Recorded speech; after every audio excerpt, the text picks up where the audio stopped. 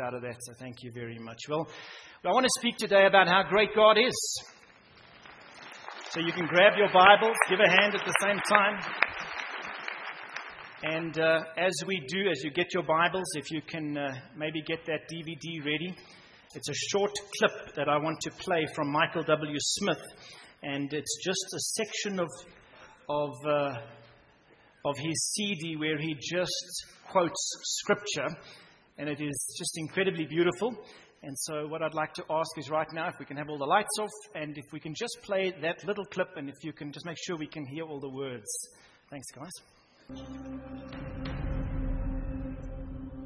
The Lord, you search me, you know me. You know when I sit and I rise. You perceive my thoughts from afar. You discern my going up, my lying down, and you are familiar with all of my ways. And before a word is on my tongue, you know it completely. You hand me in behind before you. I laid your hand on me. Such knowledge is too wonderful for me, too lofty for me to attain. So, where can I go from your spirit? Where can I flee from your presence?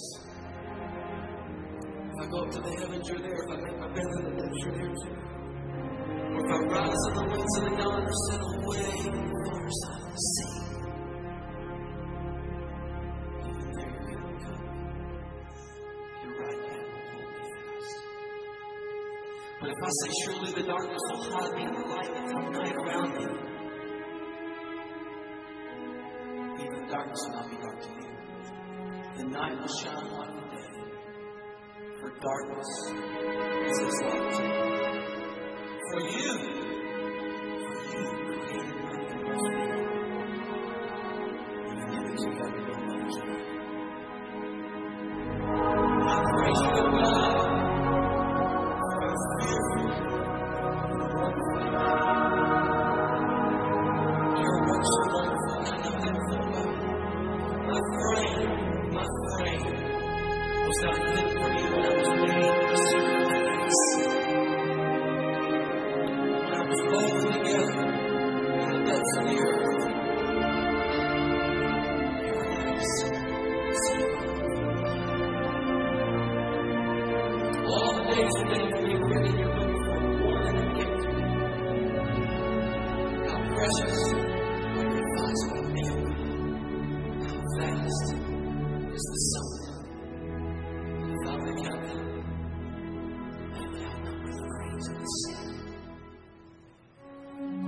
Search me, O God, and Lord. Test me in my anxious thoughts, and see if there is any physical in me. Isn't that beautiful? I always love that section of Michael W. Smith's CD. It's just one of those where I can see spiritual life in him.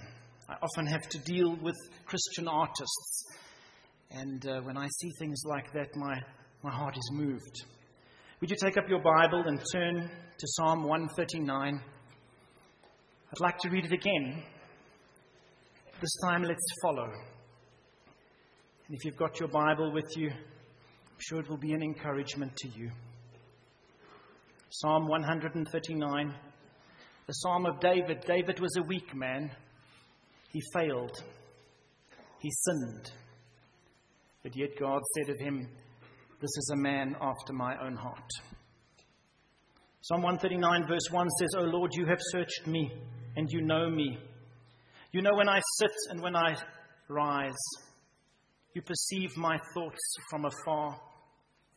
You discern my going out and my lying down, and you are familiar with all my ways.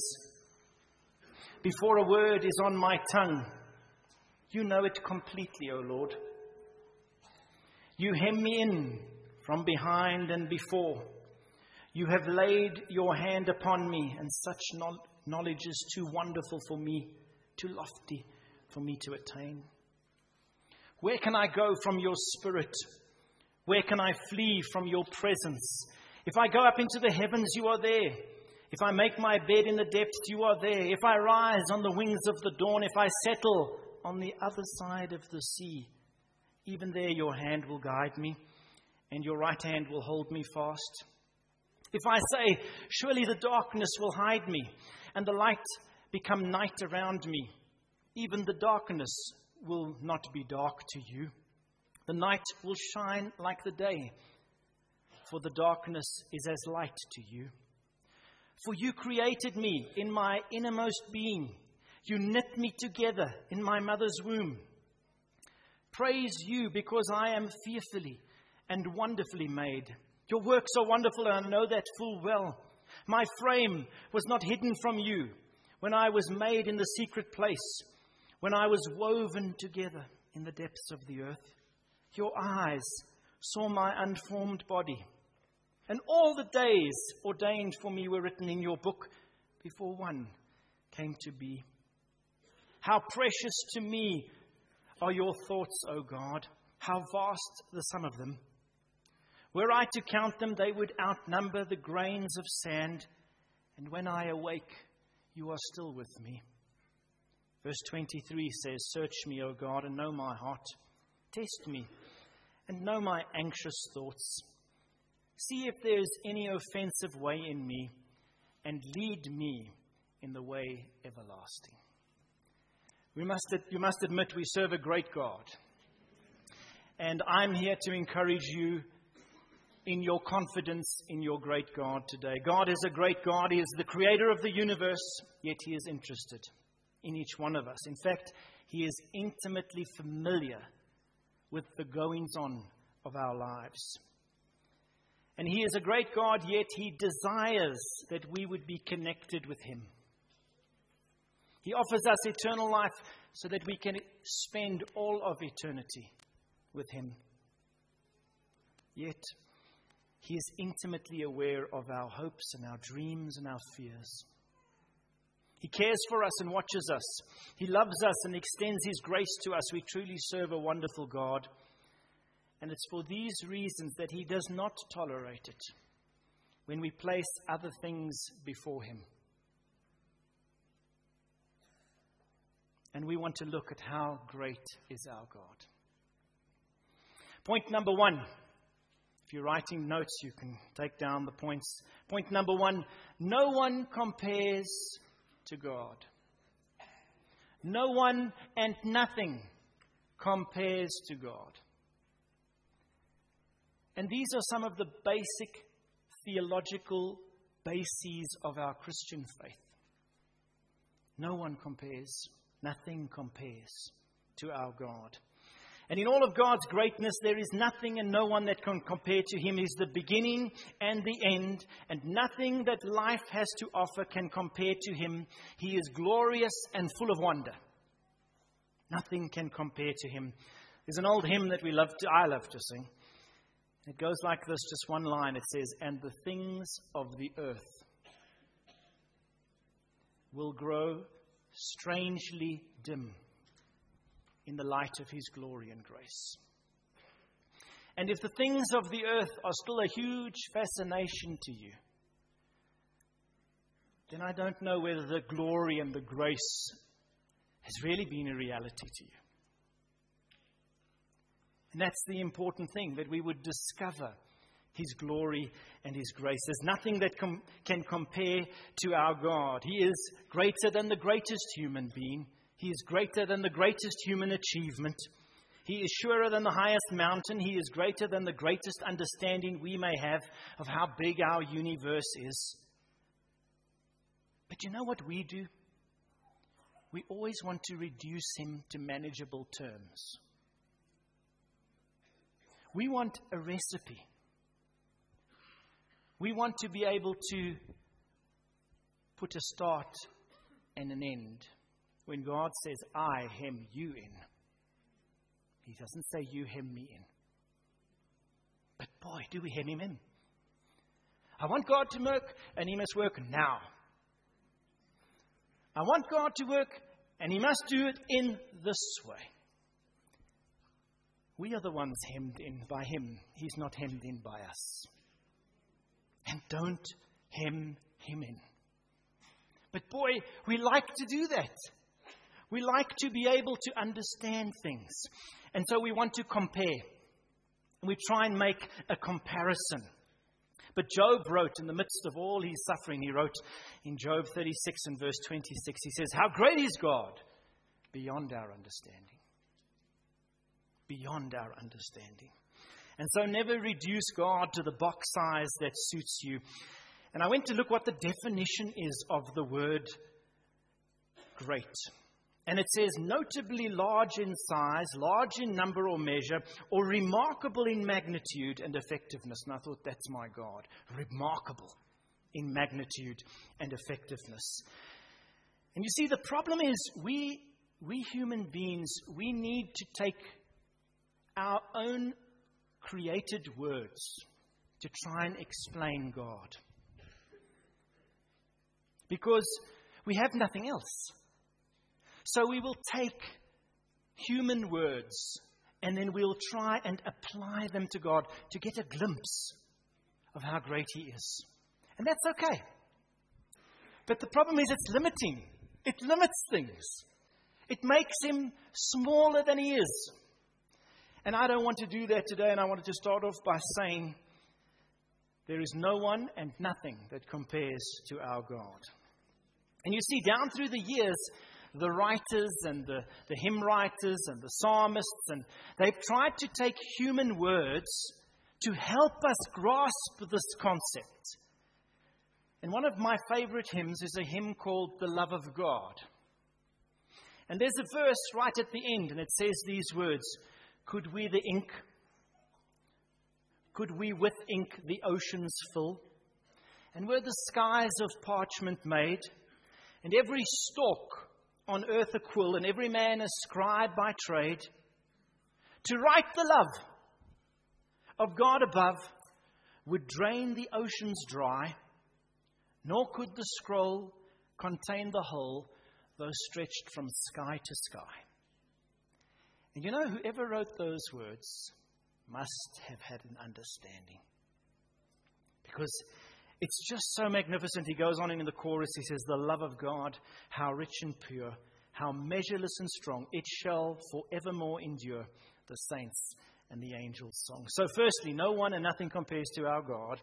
Secondly, He was, He is, and He always will be. Point number 2, He was, and He is, and He always will be.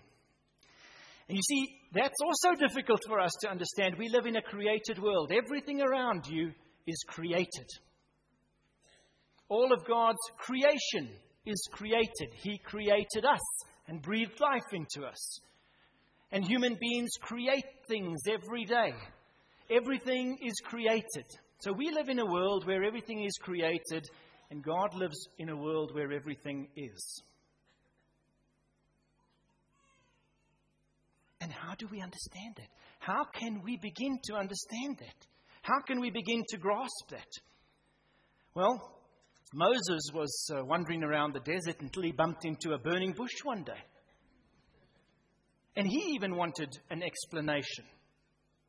And it says in Exodus 3 and verse 14, it says, "And God said to Moses, I am who I am, and what I am, and I will be what I will be. He said, you shall say this to the Israelites, I am has sent you. Not I was, or I will be, I am." And you see, the problem with our lives is there's a definite start and there's a definite end. With God, there is no such thing. He is. And I remember as a child begging my father to tell me, where does God come from and how did He get there? And if there's a father, where's His father? And it plagued me as a little boy. I wanted to know. I wanted to understand. And even to this day, I don't fully understand. But I've had to come to that place in my heart where God is big and me is small. And me see things this way, you see things that way, and God, she sees things. And this is just an encouragement. You know, we think in momentary and temporary terms. God is eternal and everlasting. We cannot grasp this concept. Do you know that the word everlasting, what does everlasting mean?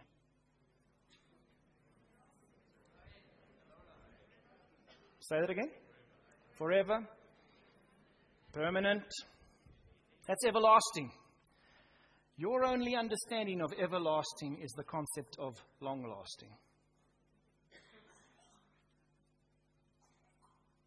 We can't understand everlasting because we live with a definite start and a definite end. So for us, everlasting is long-lasting. Have you thought about that? But the truth of the matter is that everlasting is eternal. And it's not long-lasting. I remember when my father died. After he died, I was walking around the garden one day and it came like a revelation that I will never see my father again. And that my father is gone forever. And it was like, huh? Until I realized that forever was maybe 40 years for me. That's as long as it was. Never was maybe 40 years for me, maybe a little bit longer. And you see, that's the problem, because everlasting to us, we can only think of long-lasting. Everlasting is something completely different. And I want to just open that up to you today and say, He was and He is and He always will be. He is not long-lasting. He is everlasting, and there's a great difference. It says in Psalm 46 and verse 10, it says, be still and know. It doesn't say be still and question. It says be still and know. Come to an understanding that I am God. As human beings, we want clarity on every single matter. And on this matter, we've got to understand that He is God. I remember as a child going to Sunday school, I always wanted people to explain to me what was eternity, how long was eternity, all of those dimensions. And I think I used to drive my Sunday school teachers crazy because I would ask all the difficult questions that there was no answers for. And one day my Sunday school teacher came to me and he said, I'm going to tell you how long eternity is. Oh, I was so glad. He said, if you take a big brass ball the size of the earth, and he says, once a year, a little mossy flies past and brushes that large brass ball with its wing. Once a year. He says, by the time the mossy has worn the ball down, eternity has only just begun. Well, it helped me. It helped me because sometimes we want that clarity. And it helped me as a little boy to be able to understand that God is just big. And that He is everlasting. And that I can have eternal life with Him. Not long life with Him. Not a couple more years after this life. An eternal life with Him. Help me to understand. Point number 3. God is self-sufficient. Now, the funny thing about us human beings is, do we want to be self-sufficient? I tell you, we plan our lives to be self-sufficient. We plan our lives, we're going to depend on nobody. I remember my step-grandmother telling me one day, I've got broad shoulders, I can carry it all. And I tell you, we want to be self-sufficient. And in everything we do, we want to be self-sufficient. And when we're young and strong and full of energy, we know we can be self-sufficient. And then when we get a bit older, en die knieë wil nie meer werk nie, en then we suddenly, my mother called us in about 2 or 3 years ago, and she said she wanted to have a family meeting. And she said, I want to know what you're going to do with me if something goes wrong with me. So I said, that's no problem. We'll just cross that bridge when we get to it. She said, thank you very much. I'm moving into retirement village. And in a sense, we want to be self-sufficient. But we know, and as we go along with life, we discover we're not self-sufficient. God is self-sufficient.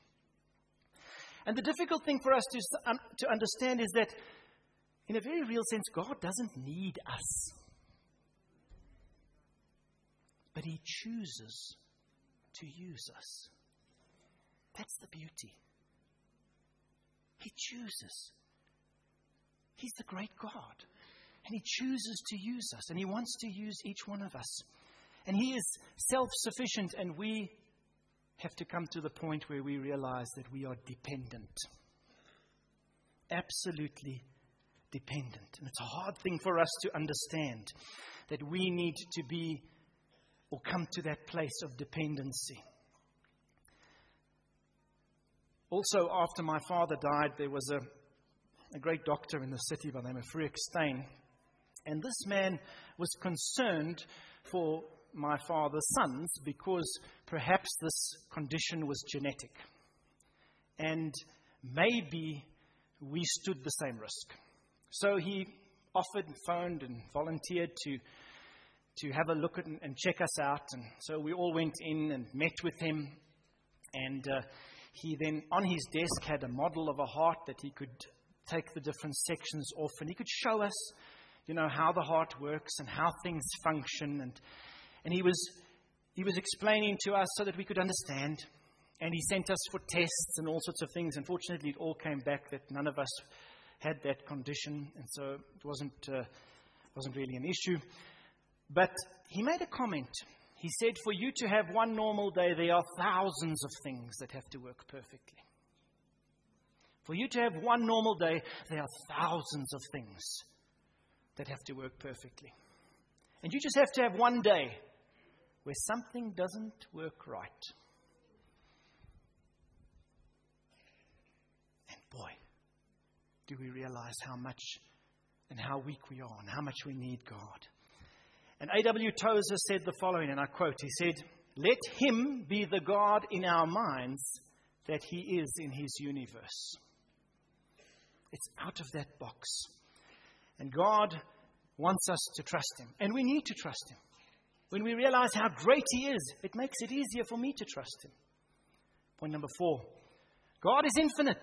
There is no end to Him.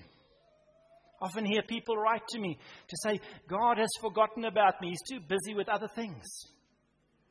But there's no end to God. He is immeasurable and inconceivable. And He knows no limitation. And we are limited in every way, but God is limitless in every way. There's no end to Him. And human beings, we're always trying to measure. We're always trying to measure everything. And again, when I was a little boy, I wanted to know what was the biggest number you could get. I wanted to know. Somebody must please tell me, what is the biggest number? Tell me what the biggest number is. And again, my teachers, and here we go again. But I wanted to know, is it a trillion? What is it? What is the biggest number? And there was a friend of our family, Sam Olsen. He's a scientist today working in Norway. He eventually figured out an answer for this young man.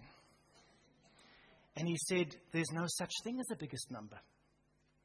Because no matter how big the number is, you can always add one to it. And to me, no matter how big things are, how disastrous things are, there's always one who you can add to your equation. There is always one who is greater. There is always one who has the final word. There is always one whom you can trust.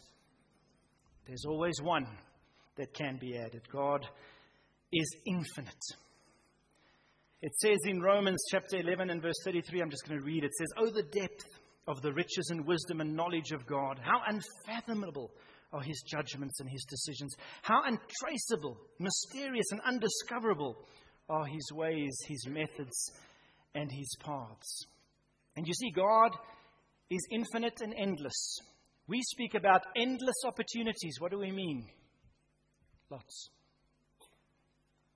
Lots is about as much as we can understand about endless. But with God, it's endless. It's more than lots. There's no end. There's no end. And measurement describes limitation.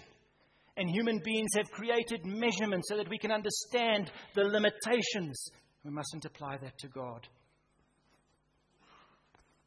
Because He knows no limitation. We must not limit God, but we often do. Point number 5. In all of God's greatness, He wants first place in our lives. In all of God's greatness, He wants first place in our lives.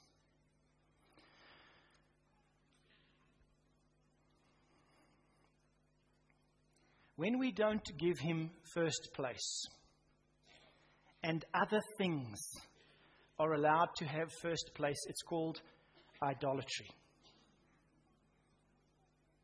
I went and looked up the word idolatry. And it means the worship of a physical object as a god, which we understand. But it also means an immoderate attachment or devotion to something. That's idolatry. And when something gets bigger than God in our lives, whether it's our looks or our appearance or our strength or our finances or our family or something gets bigger than God, if the problem gets bigger than God, that's idolatry. And I want to tell you, in all of this greatness of God, God wants first place. Do you know that David, he sinned? He committed adultery. He committed murder. He was corrupt because he manufactured a situation where the husband of Bathsheba could be killed. And yet in all of that, God loved him. And at the end, God says to him, he's a man after my own heart. But Saul was a different kettle of fish. Saul thought he knew better. Saul heard what the instruction from God was and then did what he thought was best. To the point where one day he goes and consults with a medium. And his life was destroyed. Because he placed something above God. Something greater than God. And he did it once. Today he is remembered as a failure. A man who ended his own life a failure. Because he put something before God. And I want to tell you, when we put something before God, when we say, okay, no, this is before, we make something bigger, we must be careful. I think David understood this. God was so big to David.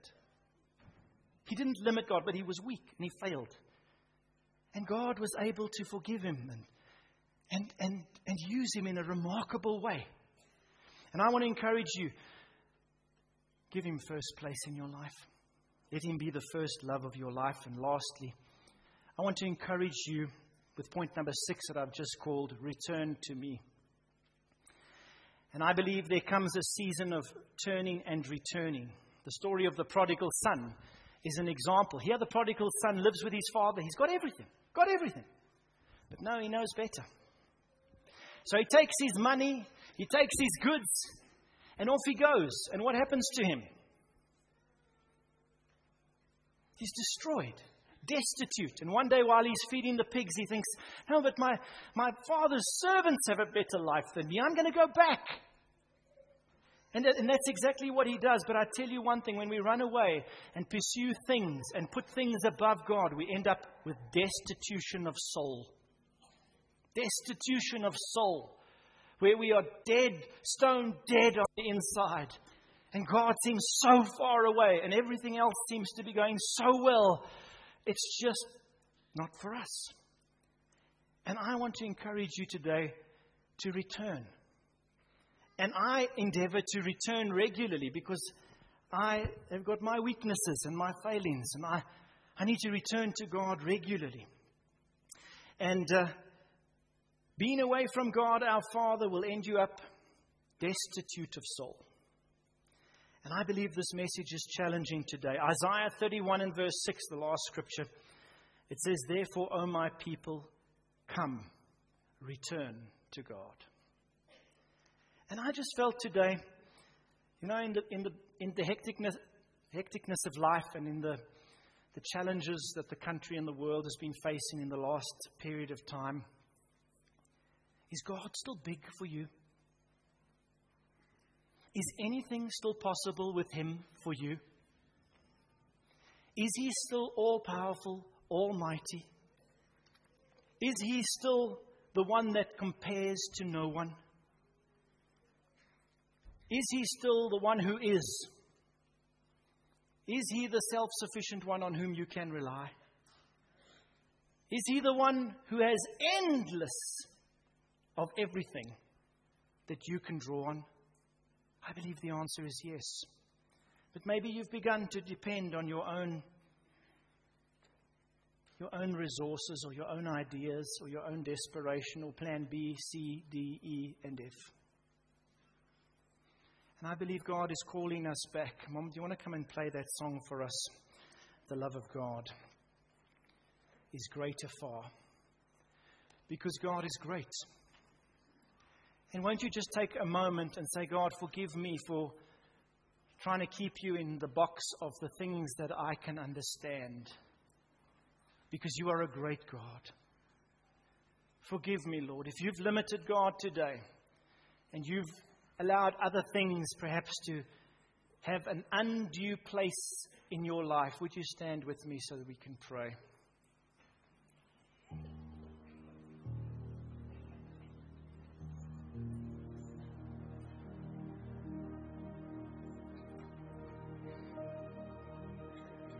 The love of God is greater far.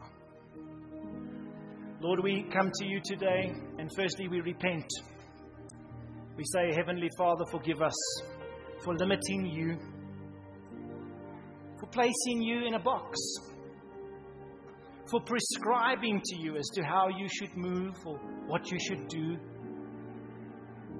Today, Lord, we humble ourselves and we declare with our mouths that you are great, that there is no end to your greatness, no situation beyond your reach, no life you cannot restore. And your love goes on and on and on.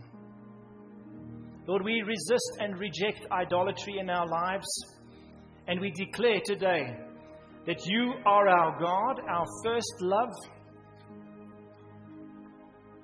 and we give you first place in our lives.